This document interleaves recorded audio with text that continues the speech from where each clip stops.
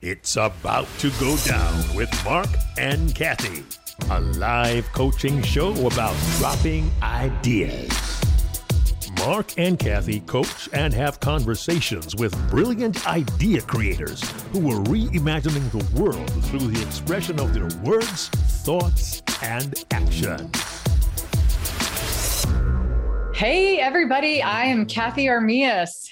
And I am Mark Williams, and welcome everybody to What's About to Go Down. And I got to tell you, I'm so excited because I was standing in a room. Actually, I was sitting in a room while this guy, Craig Stanley, was standing in front of the room giving one of the most amazing speeches I had ever heard. Turns out that that speech was the making of a book, this amazing book called Blank Canvas. Oh, he's got an amazing story. And by he, I mean the motivational speaker. By he, I mean the coach. By he, wait, hold on. I love this title. The Reinvention Architect. Craig Stanley, thank you so much for being here. Craig is going to talk to us today as he gets ready to start writing his second book. This whole idea about how we are all on a golden treadmill. Craig, we're curious about that. But first, Blank Canvas, the interesting story. Tell us a little bit about your background, right? Your TED Talk, of course.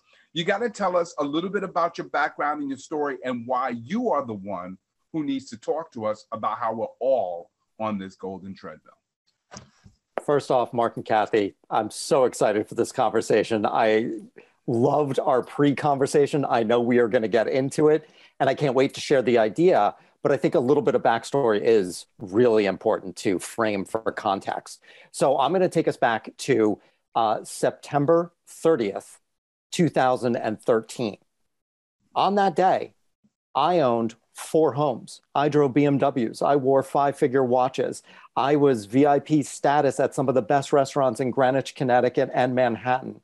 I was married to an amazing, incredible woman. Life on the outside was absolutely incredible. It looked amazing. I had what everybody would say was it all. Then on October 1st, 2013, I had just walked into the office of my brand new job, and I saw that I had a missed voicemail. And this is what the voicemail said. Mr. Stanley, this is Special Agent McTiernan with the FBI. We are at your residence and have a warrant for your arrest. You need to call us and come home immediately, or we will issue a warrant with the federal marshals. That's the day I lost everything. For just under a year, I committed fraud against one of the tech giants, and it caught up to me on that day. I got so caught up in the lifestyle. I got so caught up in those homes, in the watches, in the cars, in that VIP status. I was on the golden treadmill, and I was going to do anything to keep myself on that golden treadmill. And that included committing the fraud that got me arrested by the FBI, landed me in prison for 2 years with 3 years of supervised release, and ordered to pay over $800,000 in restitution. I lost my career. I lost my marriage. I lost my homes. I lost any money I had. I lost my identity, who I am as a human being on this planet. I didn't know who I was anymore, and I lost the will to live. I started to plan when I was in prison how I would kill myself. And a chance visit from my best friend of over 30 years completely turned my life around into what I am doing now. And that is what my book is about. It starts with that voicemail. It brings you all the way to my rock bottom and how I reinvented from there. And that is, the TED Talk is actually a chapter of the book. I took a chapter and turned it into that TED Talk. So that was just that's a 40,000 foot view of my story. Read it, watch it. And just by the way, the writing, just the pure writing, as an English teacher, I was a fan of how vivid it was, right? So you said, as a speaking coach, Mark, I'm a fan of how he just told the story. FYI, I was like, voicemail. Oh my God, FBI at your house. Oh my God. Wow. I ordered the book. I haven't gotten it yet. So I'm super excited to read it. Yes. Definitely got to read it. Thank you both for that. The speaking coach and the English teacher, that makes me, I'm just so, that's incredible. Thank you. That's a win-win. Totally, right? Yes. But I got, but now on the topic of the second book, and you already introduced it, you said you were already caught up on this golden treadmill. And so my immediate thought, Kathy, and I don't know if you were thinking this, because we're always talking about how do you put something together and make it applicable for a larger audience. And as you tell us what is a very unique story that maybe some people might feel, I don't know if I can relate to that. How do we all relate to being on a golden treadmill? Great question. And I know that my story is unique. And there's not a lot of, I know that I'm in the minority. There's not a lot of people who have gone to prison, even though the number's in the millions, I'm still in a minority. But I think where we really connect is our stories and the emotions behind those stories. And the golden treadmill is really just a conceptualization of our desire to pursue happiness, but we pursue the wrong things in the name of that happiness.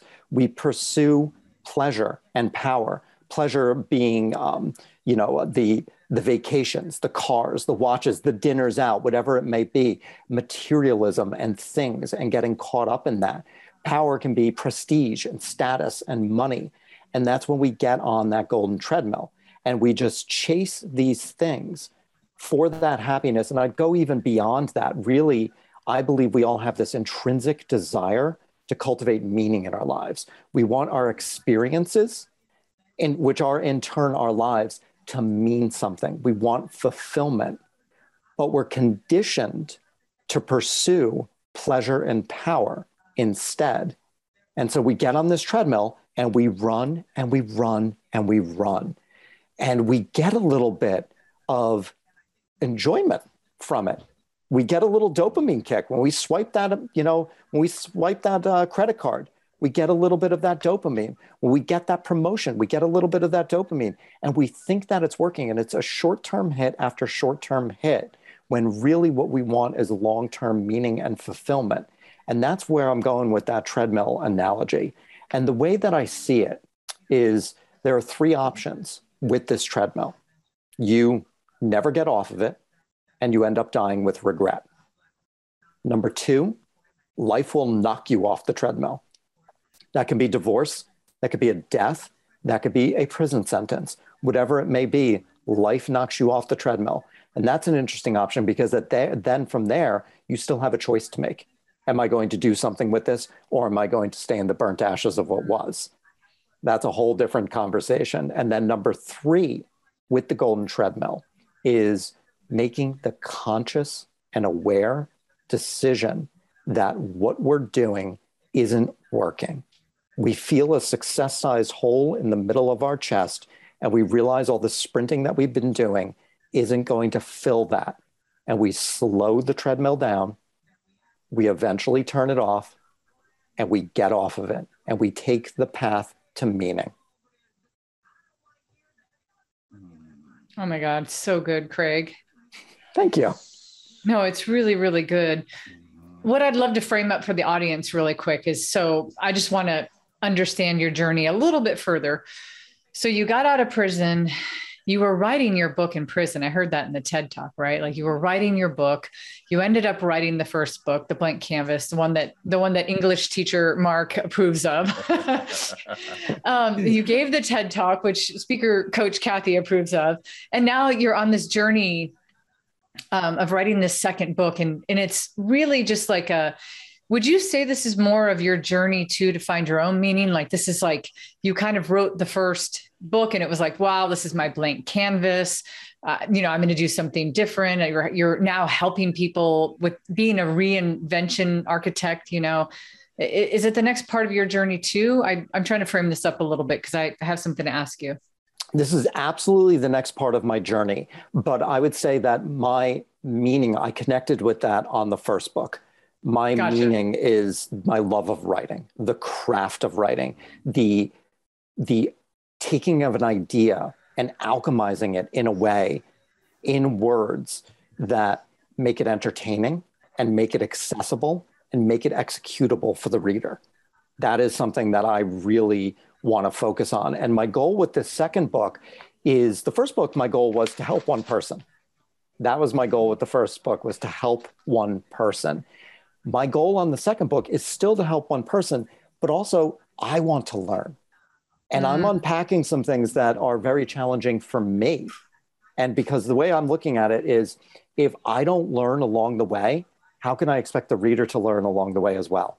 So I'm really challenging myself with this and going into some areas of my own life and into some studies that are really difficult for me. The second book is proving to be quite a challenge for me. Yeah, I'm sure. Well, one of the things that I love that you already have really well is you have this great concept. People love concept. People remember concepts. I personally love a good concept. So we're already there, Mark. I don't have to come up with some great concept. He already has one, the golden treadmill. And I think, Mark asking you that question, I'm glad you answered the way that you did. I'm sure he knew you knew the answer. We just wanted to hear you say it. And it was beautiful the way you answered. Because of course, that human experience of feeling like, oh my gosh, if I never get off. And, I think some of the supporting evidence to this concept and to your book and to maybe your next talk is really going to be like, when do we know we're on it? Like, when are we not on it? Like, if we're feeling happy, like it doesn't go without saying to just say everybody's on it, right? I mean, some people have found a way to step off of it. And then, I think there's just a lot of little nuances. So, and I'm sure that's going to be what's really part of the book, right? It is. It's unpacking those nuances, because not everybody is on it by any stretch of the mean, and not everybody is on it. And it's getting crystal clear on those little nuances. And how do you identify? That's something that you said in there. And for me, that really is doing all of the things that we were told that we should do, going to the right school, getting the good grades, climbing that corporate ladder, getting the right job, living in the right neighborhood, all of these quote unquote right things, doing all of that, and yet feeling absolutely empty.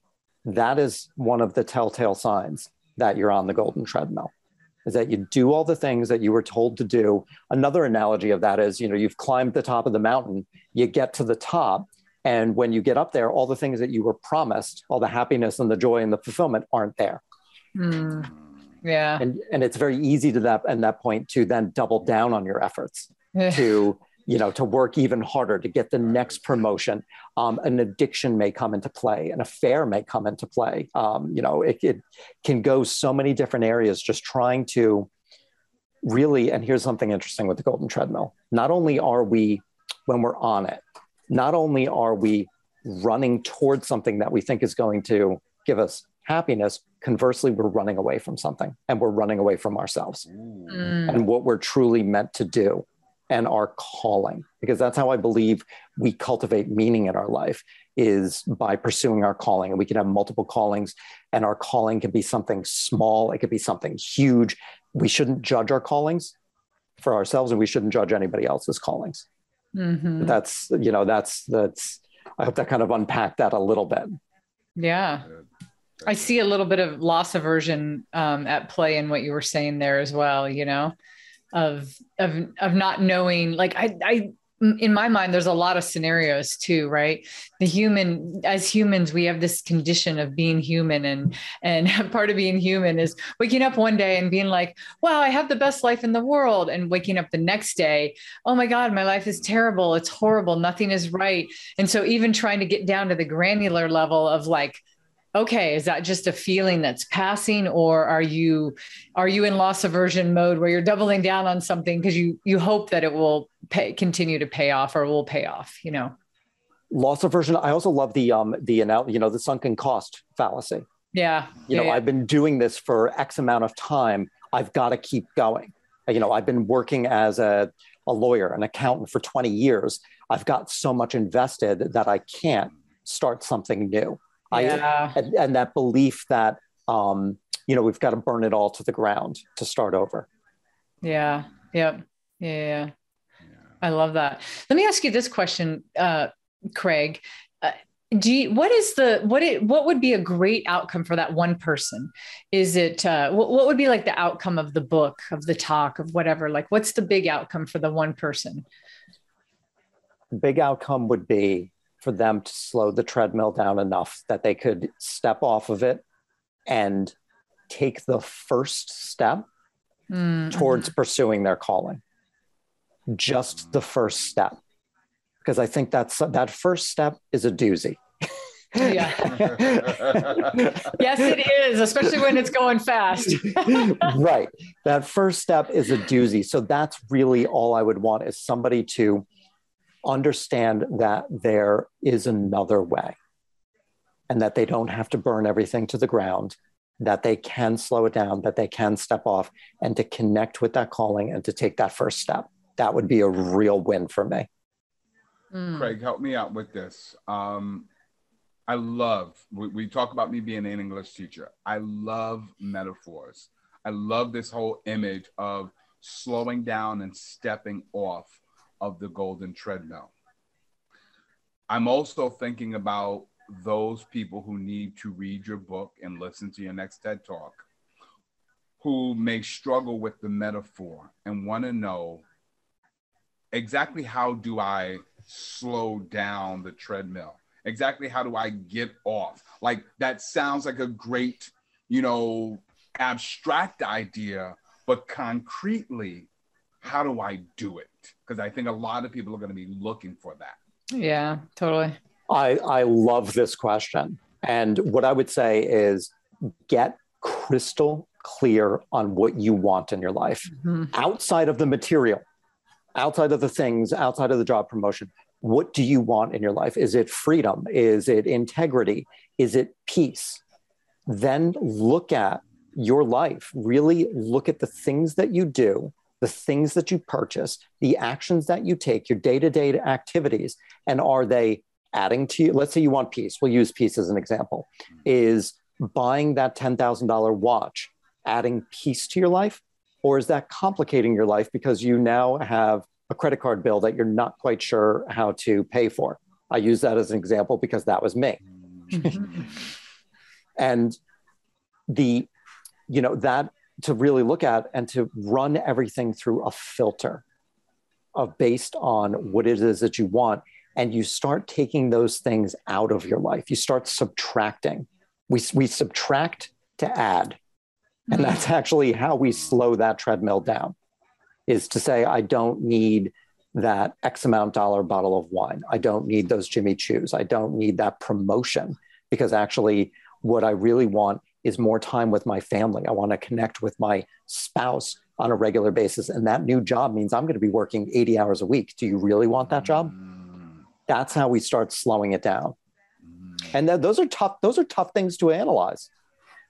I love this. I'm glad you asked him that, Mark, because one of the things that you made me think of when you said this, Craig, is I love that you're boiling it down to one word. Because if you actually ask somebody that question, they might start telling you a whole thing. Well, I want to be happy, and I want to live life, and I want to be able to travel, and I want to have money. And it's like, no, boil it down to a word. What's the most important? Is it freedom? Is it adventure? Is it peace? Is it love? Have you been missing love your whole life and you want love? You want to give love. You want to get love from other people.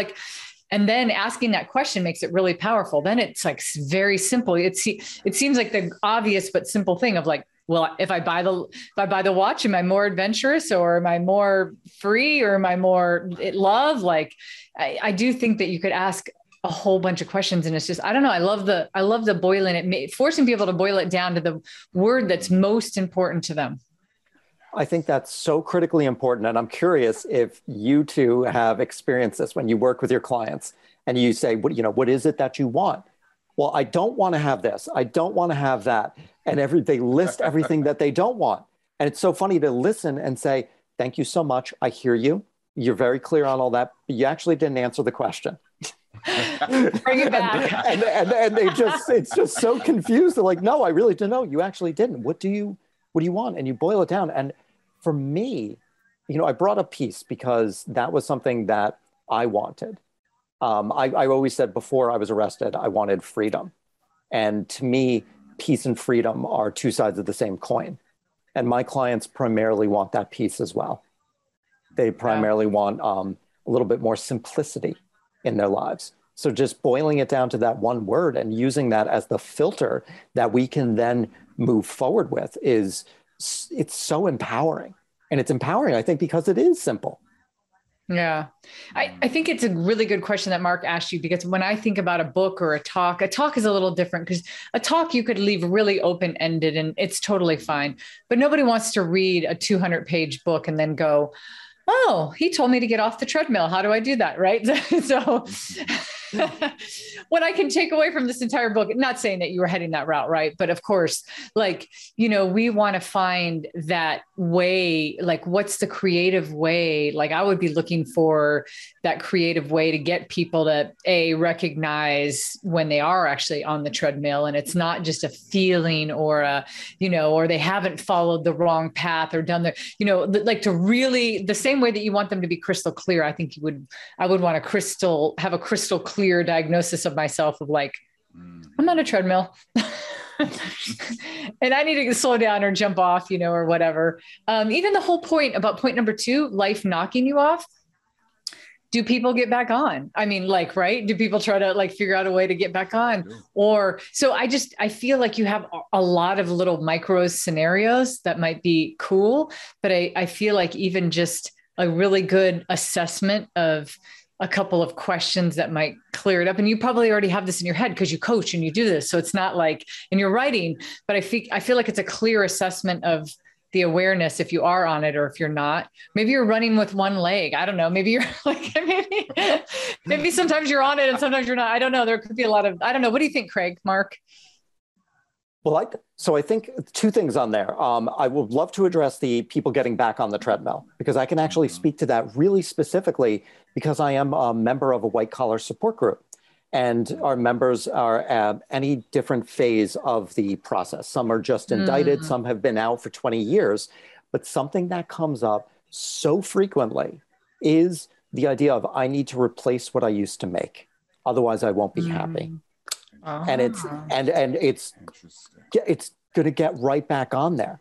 Wow. It's going to get right back on that treadmill. And there's, obviously a tremendous amount to unpack there. It's, I won't be happy unless I make X amount of money, which is not true whatsoever. And then something else I'd like to bring up, how we know we're on the treadmill, is we are Groundhog Day with Bill Murray. Day after day, day after day. Same thing. Living on autopilot. Just, the alarm goes off. Get up, you shower the same exact way. You take the same way to work. You do the same thing at work. You have the same conversations. You're doing the same projects, all of these things. And all the while, and it is a little bit of that feeling, but, just saying, is this all there is? That is a telltale sign that you're on the treadmill. If you find yourself saying, is this all there is? Is this all I'm meant to do? And wishing that things were different, but no action is being taken on it.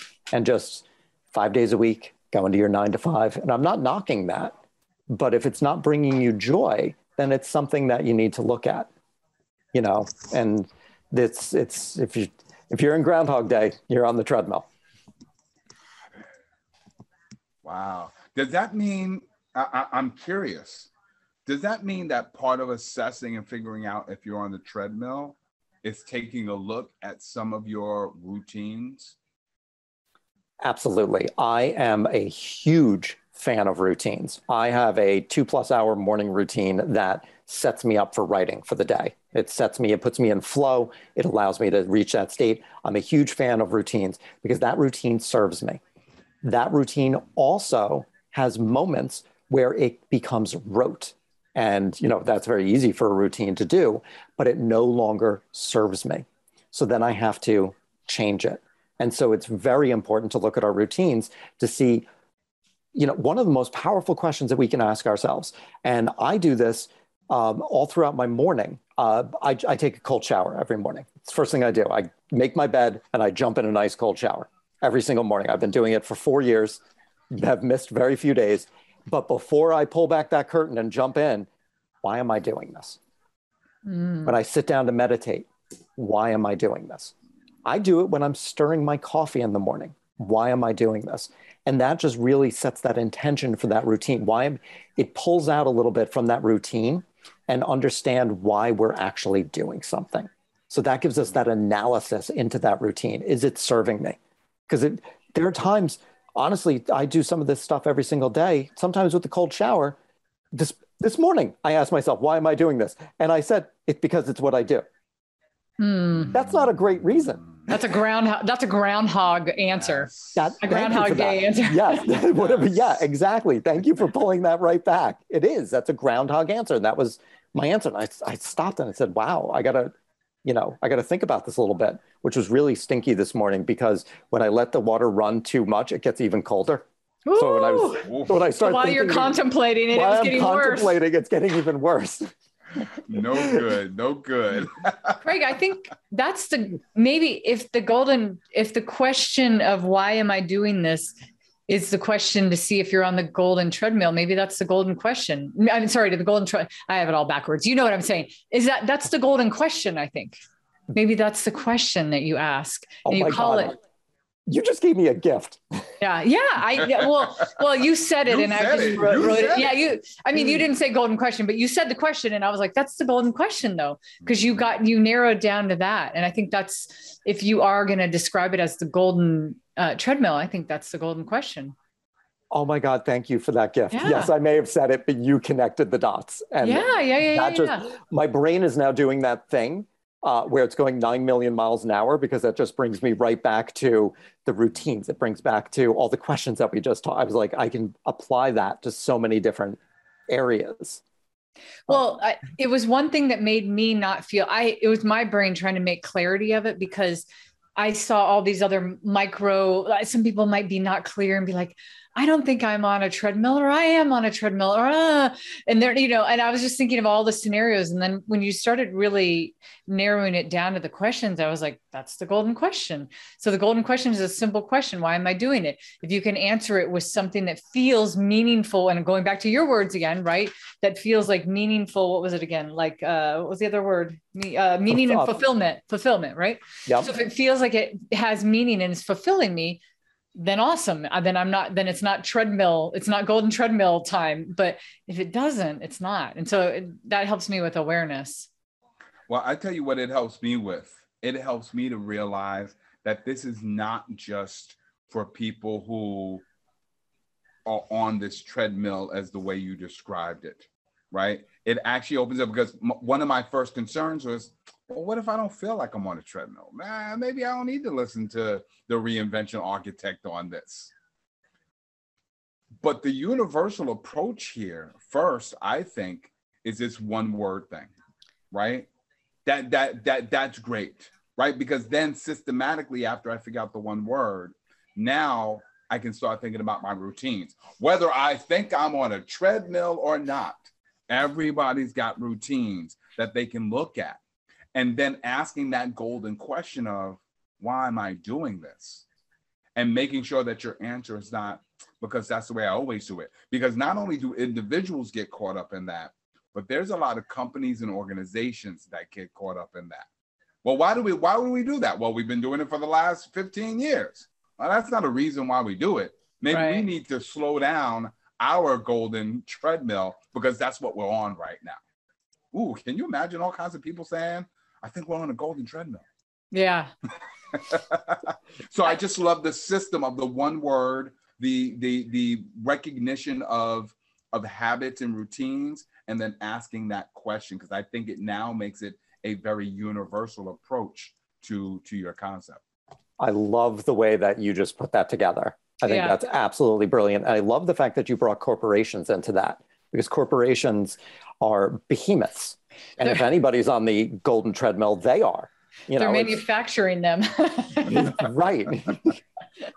Yeah, totally. And I was just reading this fascinating thing a couple of weeks ago about how corporations don't typically have a longer lifespan than 100 years. I mean, just they don't. because of that reason. Just like a person, like most people don't live past 100 years. Neither do corporations. As good as they might be, as big as they might be, as relevant as they might be, and probably for the same reason.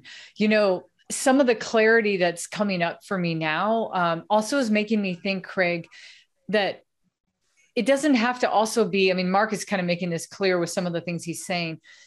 It doesn't have to be the big, like, oh, there's this huge treadmill. It could be like, some days I go to the gym and I hop on a treadmill, and some days I don't. Like, you could be on a temporary golden treadmill, right? It could be a time period of your life. It doesn't have to be the big grand scheme of life itself. You could, just like when people have mental health episodes and they feel depressed for a time period, or, you know, people are suffering with things where they have like an episode, it could kind of be the same, maybe. I don't know. What do you think?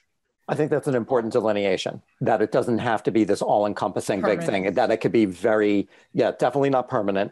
It can be just temporary. It can be in one part of one's life, you know, specifically maybe with relationships, maybe with job. Exactly.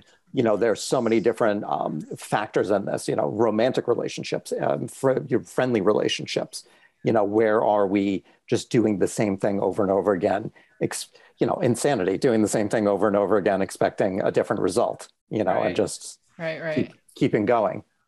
Yeah, I got another one for you. Food relationships. I love to just figure out the golden treadmill of the midnight snack. Stop doing it. What is it? Why am I doing this? You have to ask yourself. You're sitting at the fridge. You have the fridge open. You're like, why am I doing this? It's definitely not bringing me peace or love or joy or happiness. That's right. And I think, I mean, tonight, I hope you do, when you raid that fridge at midnight, I hope my voice and Kathy's voice is in your ear saying, why am I doing this? Golden question. I hope that pops up. And you said something important in here that I would love to, it made me think of something, talking about that one word. Those are also can be referred to just as core values, is one way to look at those. But I think something important with that is to have them limited. Because if everything becomes this very important thing, then nothing's important. Totally. So to limit them, for me, I have 7. Yeah. Well, I liked even the one, Craig, and, you know, and again, not that there's only one thing in your life, but if you boil it down to the most important thing, I think that I absolutely agree. There's it's kind of if anybody's seen the Lord of the Rings, you know, the one ring to rule them all. Yeah. Yes. There is the one. And for me, it would be freedom. And I cheat a little bit with that, because that also means peace for me. So I kind of double dip on that, but that rules them all. I think there's subsets of that, right? Because mine might be adventure. That would be the first one I would go to. I want my life to be adventurous, but there's so many other subsets to that. But if I had to pick the one, and I would love to hear yours, Mark, since we always play games on our shows. Our game today is that Craig revealed his, I'm revealing mine. What's your one word? You know, my one word is joyful. I want everything to make me and those around me to feel joyful. So then that's got me thinking, what did I do before I jumped on this conversation with you all that permeated that joyfulness that I want to have with myself and my family? You know, what am I doing even in this conversation to then experience that joyful feeling and to make you two feel joyful as well during this conversation? So that would be my word. Thank you. I love it. I love it. Can we now take that word, and when you go to the fridge tonight at midnight, is that midnight snack, is that joyful? And maybe it is, like, and maybe it is. And sometimes it might not be. Yeah. You know what I like about this, Craig and Mark? Because when you said joyful, you also made me think about it in a different way, because you are the most joyful person I know. I don't know anybody as positive and full of joy and bringing joy to other people as you. You're at the top of my list there. So maybe even some of the things that you do in your life that feel hard, and in that moment, it's not joy. The thing isn't joyful. But if you go back to Craig's golden question, I love that. I do love that too. It's like, why am I doing this? The answer could definitely be to bring somebody joy. For instance, I'll give you like a scenario that ran through my head. I hate painting. I cannot stand it more than anything. I would rather lift heavy boxes, cannot stand painting. And, my son was like, he bought his first house and he had to paint the basement. And I was like, okay, I'll help you paint. So in that moment, the thing didn't bring me joy. But if I were to ask Craig's golden question, I were to say, why am I doing this? And if I were you, Mark, I'd be like, I'm bringing somebody else that I love joy by something that's not fun or joyful or easy for me. Right. So I just played a scenario on that. Yes, I like that. I think that just reframes. Painting didn't change. Painting is painting. It's putting a roller on a wall. It is quite monotonous, but it reframes the context behind it and gets the the intention. You're just very intentional about it. I'm not loving this right now, but I'm doing this with my son, for my son. That brings me joy. What a beautiful reframe. Yeah. I love that. Yeah. Go ahead, Mark. Can I just say, because I love the way that sounds. Painting doesn't change, but the intention does. And that's what I heard you say. And that just permeated so well. And I don't know how much it can resonate with other people, but I thought that was very genius the way you said that. Yeah. Thank you so much. And I think that's so critical, though. That applies to so many things. Let's say, I love working out. I just love it because it brings me joy. It's just something I like doing. But if my goal behind that, my intention behind that was, let's say I'm in a lovely relationship, but let's say I was looking for, to attract somebody, that's going to put a whole, working out still the same. Doing bicep curls, that does not change. The energy behind that changes. Totally. And for those of us that are married, Mark, we're just like, whatever. We have to really love working out, doing bicep curls. But to your point, that you can check your intention on these things, right? Some people absolutely get joy out of it, or you might get the joy out of the second or third thing that comes from it, right? Of, finding a new relationship, for me, if I could get my butt to the gym, I'm sure I would be happy. I don't like doing leg work, but I'm sure my soccer playing ability would be very happy somewhere down the line when I could be better. Right. You just made me think of, I cannot remember where I heard this. I think it might've been on the Tim Ferriss podcast, but somebody was saying, it's very easy if I were to ask you, who's your favorite artist? It's very easy to say Picasso, Pollock, Rothko, to come up with some big name, Monet. Yeah. Who's your third favorite artist? Yeah. So what you were just saying made me think of that. What are the ancillary effects? What are the ripple effects? Like going beyond the second, the third, the fourth. Yeah. And there's a real richness and depth in that. Yeah. Ooh, I do. I love that. I do love that. Because that makes you search for deeper meaning or deeper, I mean, do you only like one artist? No, you probably like several. So what are some of the other ones and why? And so, same thing is like, what? Yeah. Oh, why is such a game changer? Yeah. I don't want to take us down like a whole rabbit hole, but gratitude is something I started practicing when I was in prison. And I didn't even realize that it was a thing because I didn't have access to the internet. It's just something that came inherently to me to say, I'm grateful I saw this morning's sunrise. And I realized that felt really good, but I started adding why to the practice. I'm grateful for this morning's coffee. Why am I grateful for this morning's coffee? Because I have the ability to brew coffee. I have the ability to buy the coffee. I have, whatever it may be, but that why, we could use that in so many different aspects to go so much deeper into the meaning behind something. Well, and that's multiple golden questions then, right? Because in one area, you got the, why am I doing this? And then the other one in the gratitude area, it's like, why does this bring you joy? Why does this make you grateful? Woo. I love this. And I think it also then begs the question of, like taking your scenario, Kathy, you talked about with the painting. It's why am I doing this? And it's what do I do next, right?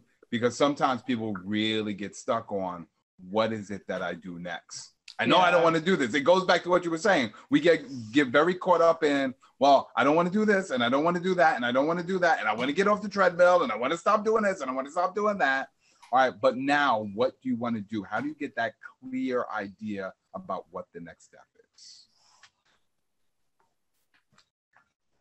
I was going to say, let Kathy jump on that one. All right, I'll take a hack at it, right? Well, one of the things that I think is coming up really clearly, Craig, is of course awareness, right? I had to start there, and I think that people can be so indecisive. Like they can be indecisive on like, well, am I actually happy? Am I not happy? No, I'm happy, or I'm not happy. Should I make this decision? Should I not make this decision? Yeah, that'll make me happy. No, I think that, one of our major human conditions is just, we're scattered. We're too many places. So these questions, the why, it really takes you down a path of clarity, of conciseness, of and so I don't know. One of the things so the first question might be I think the first step that you start at might be like, why am I doing this? And then, I don't know, like how, in my mind, what's the whole system, right?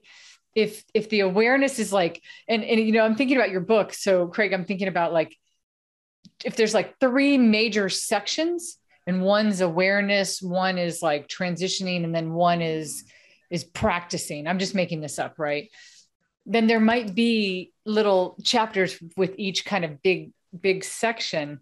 What is that middle? What is that? What is the transition? And then what is the practice? Now that I've learned to recognize the golden treadmill, whether that be the larger golden treadmill of life or the little smaller mini treadmills of day-to-day or scenarios or relationship-based or whatever, then how do ultimately, I feel like you're getting people to the practice space. Absolutely. And I think, for me, like what's next on a very large scale would be really to go back to when you were a child and take a look at the single word that you came up with and the other words that flow from that and see how they apply to the things that you loved doing as a child. And I almost guarantee that they're going to sync up perfectly. Because when we were a kid, we wanted to do things for that feeling.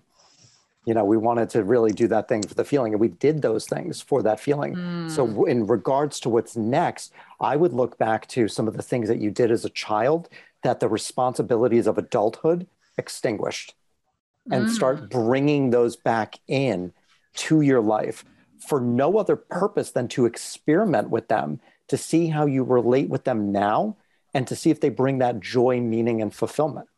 And that's something that I think is a really good way to identify that, what is next. For me, as an example, I had a childhood love of writing. I have now connected with that again.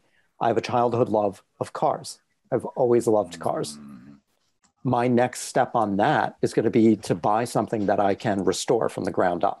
To have that tactile feel, to get in there. I've never done that. I don't know how to, but to, just to explore something cheap, something kind of crappy. We want to be mindful about our experiments, but, to just kind of allow ourselves to go back to that childlike sense of awe and wonder. And Craig, if you write about it, like if you blog about it, then you can double down and get twice the amount of joy out of that. Oh, I totally do. Because you said you love writing. So when I say I love writing, I've written, I use Grammarly to write, and it tracks how many words you've written over time. Yeah. I've written 20 million words, which is the equivalent of 360 of my book. Wow. That's just me trying to alchemize my ideas. Yeah. And a lot of that does come out as blog posts. So I do get to double dip. A lot of the stuff that I'm putting out now on, like LinkedIn, those are me trying to get to the point where I want the book to be. So people are actually getting sneak peeks of the book without even really knowing it. And they're part of your testing for the book and stuff too, right? It is absolutely, it's some testing. And it's also, honestly, it's primarily just me trying to figure out what the heck I want to say and how I want to say it. Yeah. I love that. Well, I love how much thought you put behind it too. Like I love that you're trying to alchemize it via writing and what we're doing today, talking through it. It's awesome. It gives you the ability to create a scenario before you actually write it down or go a certain direction. It's very much how my brain is wired. So I'm very fortunate, I've kind of figured out how I work, and I work within those parameters. So it's, that's part of my process. I thought writing the second book, I'd be able to shortcut the process a little bit from the first one, because the first one I wrote 1 million words to get to those 52,000. And I'm realizing that's just part of it. That is how I get to the truth of the matter and the rawness of the matter, because that's where the good stuff is. Yeah. Mark, I have a question for you. Go for it. I'm gonna put you back on the spot now. Trying to put me on the spot. Oh, we're gonna play these games, Mark and I, and then poor Craig or the person that's on our show gets to be like the. They're like, we're all gonna play this game. No, Mark, I'm gonna ask you, because we have these conversations with people all the time. So I'm not gonna put Craig on the spot, but anybody's welcome to answer. Okay. One challenge I see with this book, with this concept, as great as it is, I feel like the marketer in me is like, oh, people will only go to this book when they're at their last space, and they don't feel like they need it ahead of time, even though we all here probably know that we all do. How do we get people to want that ahead of time? Like, what's the magic in there? What's the extra in there that makes people want it before? It's kind of like, and I'm just going to put this a little bluntly. It's kind of like people don't go to AA until they feel like, oh, my life is out of control. I need to go to AA. Right. And so I don't want people to do that with your book. I want people to feel like they need to read it no matter what. So that's my question for you, Mark. For me, my response to your question comes down to two words, and both of them were something that Craig said earlier. Purpose and happiness. And I believe that everybody is chasing purpose and everybody is chasing happiness. And I don't have to be in a rut or in a struggle or in a dark place to want to chase that. And so if the golden treadmill is about, fulfilling a purpose or chasing, more happiness in your life, well, then I think that is what makes it applicable and relatable and universal to other people. But Mark, you're a book nerd. Like you, if you saw that, you would be like, I want to read that book, right? So, no, I love that, Mark. I'm just messing with you. I am. No, but you're right. But I do, but I still think what I said applies a little bit, because I do think that there are a certain segment of people that would go, oh, this joy will lead me to purpose and happiness. But what if I don't think I need that? Like. And, not every book is for everybody. So I'm also not trying to say, Craig, that like your book should be like the book for everybody, even if we believe that it is, but what I would love to do is to not have you have such a good idea. Oh, Mark has something, but let me just finish. I would love for you to not have this great idea and then it gets lost in the midst of it sounds like a million other books. Mark, you just had your serious, I seriously have a good idea face. Listen, I don't know, because you're right. I'm a book nerd, and as a motivational speaker, as a coach, we're just in an ambitious space, right? Yeah. Would it be true to say that many people are looking to find out how they can do things better in life? Probably not. That's the ambitious mind, isn't it? That's my that's mind. That's the bridge I'm looking for, Craig. I don't know that the bridge I'm looking for is that, and this happens a lot when you work with clients. You already know this. The client's over here on the other side of the Grand Canyon, and you're on this side of the Grand Canyon, and you know what they need, but you have to have a pretty long bridge in order for them to get to what they need. Or maybe you're not on one side, you and the client are on one side and what they need is on the other side. some kind of analogy like that. I in regards to the coaching, I like that. I use the alphabet. Let's say that I'm at M and my client is at A. Sure, eventually they'd like to get to M, but all they want to do is know how to get to B. So I have to go back to A and walk with them to go to B. Exactly. And that's what I'm saying about the book too, is exactly what I'm saying, right? It's like that has to be wired into it somehow, I think. The idea, the thought and everything. What does A look like? I have to give that some really serious thought. And the book, so what I'm playing with and what I'm struggling with is I really want to, it's going to be a little bit memoirish, like my first book. So I want to do this in a little memoir because I love writing in the first person, but I want to put the reader in my shoes. So I want to kind of where I was before pre-choice Craig, when I was sprinting on that thing. And I really want to tell the story of that so that I can connect with the emotions. How that's going to make somebody go to Amazon and hit the buy button, I don't know. But I want to, I'm going to have to give that some thought. And the marketer in you might cringe at this. But I literally, when I say, I'm not even being altruistic, when I say to help one person, I could put 6 years of work in this. And if one person says it helped them and it gets lost, I'm good to go because I'm doing exactly what I love to do. And it actually informs the work that I do with my clients. Yeah. Hey, Craig, let me ask you this. This book, if I were to use the term roadmap, and I would say it's a roadmap to what would this book be a roadmap to? I would say my first gut is meaning. It's to meaning, because that's what I really firmly believe. I'm heavily influenced by Viktor Frankl and Man's Search for Meaning. And he says that everyone has a will to meaning in life, that we want our experiences in our life to mean something. And that resonates so much with me. So it would be a roadmap to meaning, but I'm going to have to come back to my reinvention architect. I would call it a blueprint. Mm-hmm. Okay, which is fine. I ask that because, Kathy, we always are trying to think about how do you expand your idea to touch and reach the most amount of people, right?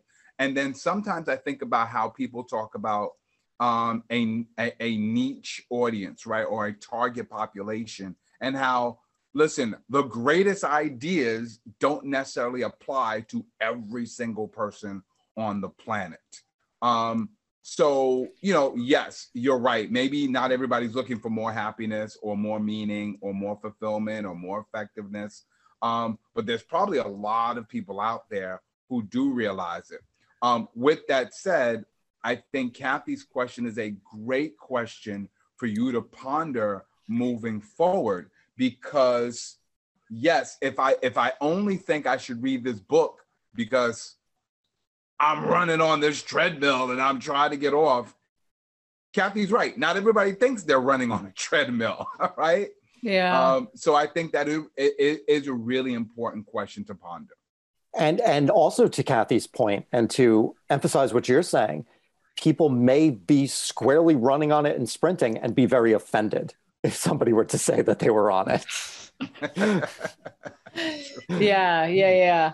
I mean, I don't want to go too far down the marketing route. I just wanted to bring it up, but I will say a couple of things. I mean, what I heard you say too about the meaning, and then you kind of rephrased it as blueprint, but it made me think of like a line or something of like, we're all running to something, but what are we running to, or what are we running for, or something. Anything that makes everybody feel included in something will be, it's like, okay, that gives me a little curiosity too. There's like a curious thing there. Like you're going to explain that, as opposed to just a concept that if I have to either love the concept or hate it. It reminds me of a guy that used to be in my Toastmasters club a long time ago. He was my very first mentor. I love him to death. And he talks about sailing way too much. And everybody's like, okay, we're so done with the sailing metaphors. And if you're not a sailor, if you're a sailor, you probably love his stuff, right? But, a lot of people a lot of people, and not that obviously the treadmill is an easy one. Most people hate working out. Let's just be honest. But most people can also recognize that the treadmill is not about working out. The treadmill is being stuck on something. Anyway, I just love that we had the conversation, Craig, and that you have it planted in your head, because I think also when you're writing a book or when you're writing a TED Talk, you have to think about the step that the person that you want to reach, at what point in the story do you want them to step into it? You know what I mean? Absolutely. And I actually can't wait for this to go live, because I'm going to have my pen and paper and be taking copious amounts of notes. I love it. I love it. It's awesome. This is so great. Okay. As a final thing, really quick, because I think, I think Mark, we've cleared up a lot of things. Like, I love the golden question. I love that. I love, Craig, some of the things you said, even the importance of the why, because the why is in the golden question, but the why is also the why to the joy, the meaning, the fulfillment. I don't know. To me, some of these pieces are starting to become more clear. I feel like we did a lot of work, but I'd love to hear what everybody got out of it. I'll start with you, Mark, and then I'll ask Craig. For me, I got a system, and it was really important for me to get that, because when we started the conversation, the golden treadmill was about a state of being. And once we clarified that everybody was in this state, or whomever is in this state, my brain was, okay, well, how do we get out of this state if we've identified it as a state we don't want people in? So then getting to the system of the one word, the identifying the routines, and then asking that question was real helpful for me in this process. Yeah, I love that. Same. This conversation for me has allowed me to crystallize the idea on a much deeper level. And when I have conversations like this, when I sit down to write the following day, those days are brilliant. So I'm really looking forward to tomorrow morning, because both of you have unlocked and moved so much stuff around for me. So I want to thank you both for that. But I love, the golden question, that's just brilliant. I love the way that you threw out as examples, but they were brilliant, the 3 different sections. Mm-hmm. That really, really clicked in my brain. I thought that was lovely, and I'm going to run with that and see where it takes me. So I thank you for that. And then I would also say marketing. It's a little bit of my Achilles heel. I am a little bit, I'll be quite frank, stubborn in my ways of I like writing. This is what I would, the thing is, I would put this book, I would work like a lunatic on this book regardless. So that's part of it, but I do have to give thought to that. So you really have opened up my mind with that question to think a little bit differently. And it's really important, because it's also it's not only just for book sales, it's going to inform the direction of the book. Yeah, totally. So it's awesome. Well, Craig, I'm really happy to hear all that. For me, I think a lot of everything that you just said is so good. I loved the one word right out of the gate. When you got us down to a word, I was like, oh, I could ask myself about that.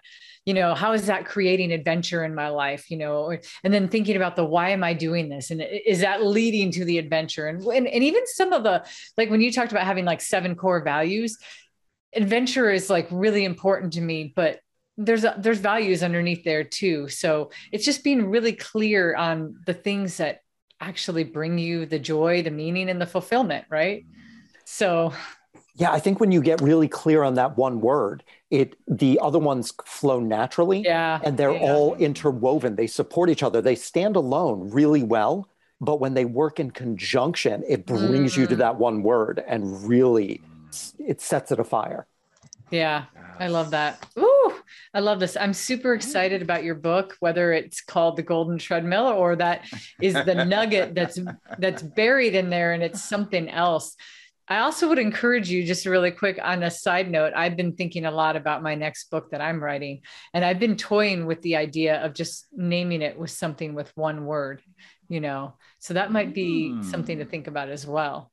Could be a word. And then you could have what the subtitle underneath could be the explanation of it. Like if Mark and I were to write a book, it'd probably be called Speak, or something like that, right? Like it might be, or, or something like that, or Word. I think I want to name, I was thinking about writing a speaking book called Word. So sounds like we just got lost back in our 80s. Word. Yeah, word. Exactly. That's very powerful. There's something to be said for a one-word title is very powerful. Yeah. So I like that a lot. So I would encourage you to think about that as well. I think your conversation naturally got us to that space. You want people to get to one word. What if you named your book with one word? So as an English teacher, that would be symbolic of the meaning behind the message. Yeah. Yeah. That would be me walking my walk. Yeah. Exactly. That you actually named it. I love that.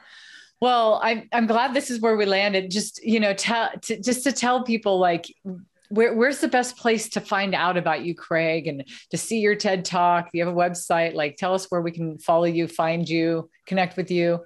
Absolutely. So the website is craigstanland.com. The TED Talk is titled How I Learned My Greatest Worth in Federal Prison. So you Google that, it'll bring you to YouTube or the TED homepage. My book is available on Amazon, Blank Canvas, How I Reinvented My Life After Prison. And I am on LinkedIn 6 days a week, posting content that I hope, adds value and is also a preview to the book. Yep. So if you want to find a preview to Craig's book, go to LinkedIn and connect with him there for sure. Check out his website. Definitely watch his TED Talk. I saw it. It's awesome. And his book, which I haven't read yet, but Mark has, and I am on my way to. Craig, I'm super excited about your next book. I can't wait to see what you name it. I can't wait to see the sections. I can't wait to see how you market it, all the things that we talked about. So thanks for having this conversation. To anybody watching, if you want to be on the show with Mark and I, just go to our website. It's about to go down show.com. Reach out to us or let us know if you know somebody that you're like, hey, you need to be talking to Mark and Kathy. But because of today, I can definitely say with 100% surety that with Craig, it went down.